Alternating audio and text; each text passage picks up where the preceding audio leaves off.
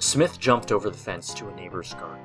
He ran through it and into the shed, feeling the pounding in his head and the blood rushing through his ears. His eyes were filled with tears of fear. He could barely remember what had happened before because it all made sense now. He now knew what the rumors were about. He heard the fence break down, his pupils going wide. He could hear the sound of crunching grass, footsteps on the wet ground, and he fell silent. The damp footsteps got louder and louder. His heart was beating too fast. He let out a loud scream just before he heard the shed door being broken down, and he passed out. It was 5 a.m. when Smith finished studying. He went down the stairs. He looked out the window. Rain once again. He let out a sigh as he got at his dark gray coat and his muddy shoes on. He opened the door and walked outside, feeling the water plummet down on his hood. Can't let them down again. I have to go, even if I like it or not. He closed the door behind him and started walking down the street, which was surprisingly bare for a street outside London. He walked down the road, thinking about why his friends wanted him to meet up with him. At 6 a.m., he got to the street his mate said he would wait for him on. Surely enough, they were standing there, James, Paul, and Rebecca. He decided to come this time. I guess that's good then. For once, James didn't always look on the negative side of an action, like he always does. Smith asked them why they called him to come and meet up with them. Well, you're the expert on all that fake psycho bullshit, aren't you? Paul always found a way to put swear words into one of his comments, as usual. Well, yeah. Smith was confused of why they got him to come over, yet them needing him and his knowledge of horrible stories and urban legends. We found an abandoned village near the outskirts of town. We thought you could try and bore us with your knowledge of ghost stories. Rebecca was nice, but yet sarcastic, which made her the outer jerk she always has been. Well, where is it then? Smith asked. This seemed interesting, so they started walking, and he easily knew that they were going to where they found it, so he caught up with them and followed them. Smith thought about what this village would hold, like a paranormal background story or something. Maybe at this village, slender shit would put someone on the barbecue, Paul commented, in an expression that was actually supposed to represent Smith's voice, sounding like someone who went through reverse puberty on helium. At 7:15, they arrived at the village, and Jesus, it looked bad. The houses were made out of wood and stone, the stone cracking, and the wood rotting and collapsing. Smith walked past a cobblestone wall, but what he saw was weird. Part of it was stained red, in a liquid-like splatter. Smith tried to swallow his inner stomach back down, hoping that it wasn't what he thought it was.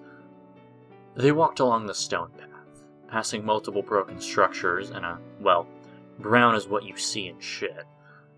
As Smith looked around, he started feeling a slight headache, and thinking it was nothing, he walked on, not caring about his head starting to thump. They walked up to what looked like an intact house. After you, Paul. It is ladies first, after all, Rebecca sniggering along with James. Shut the fuck up, or I will knock your teeth out.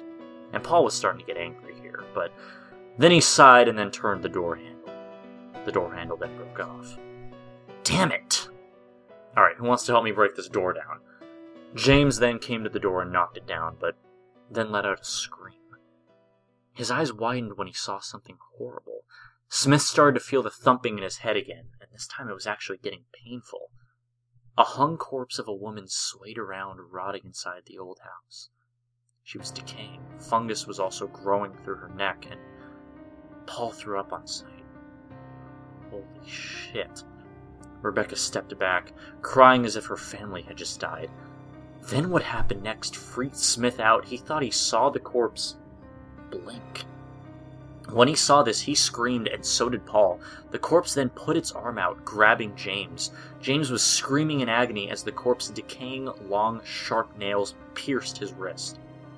He wept and hit the corpse's arm, grabbing at him. The arm fell off like it was jelly, making a disgusting splatter when it hit the ground. The corpse was hung still, swaying in the breeze, and no movement whatsoever. Paul then got a cloth he had in his pocket, trying to wrap it around James's wrist. What happened next is horrifying. Fucking horrible. Smith then turned around. He saw a figure in the distance, and he looked at it more closely. Then his eyes widened in fear, and then the others turned around, gasping. The man was shirtless, stitches and holes running up his torso, going to his arms and his face. He was carrying what looked like a rusty hook. Blood smeared his face and his hands. He had no pupils and his eyes were gray. He was staring at them in the distance.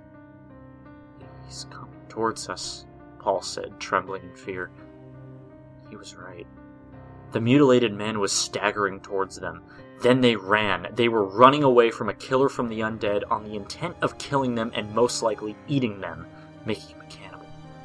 Rebecca tripped, falling over. Her foot was stuck in barbed wire. Smith looked back, gasping in horror. He saw her looking up at the man then sticking the hook right into her forehead, ripping it out and stabbing her again, and again, and again.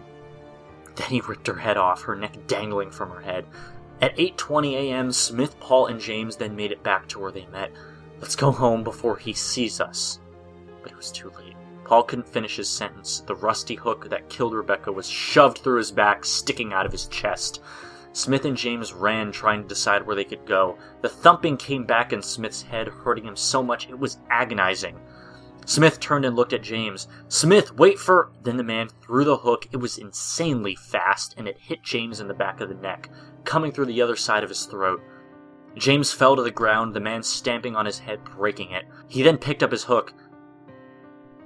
That was all Smith could remember before he passed out when the man entered the shed. In the news, Smith was reported missing. Then, 6 months later, his, Paul's, James, and Rebecca's bodies were found, hanging inside the same intact house they found the hung woman. Police investigated and never returned. Later found out that they came to the same exact fate as the others who saw the Taker.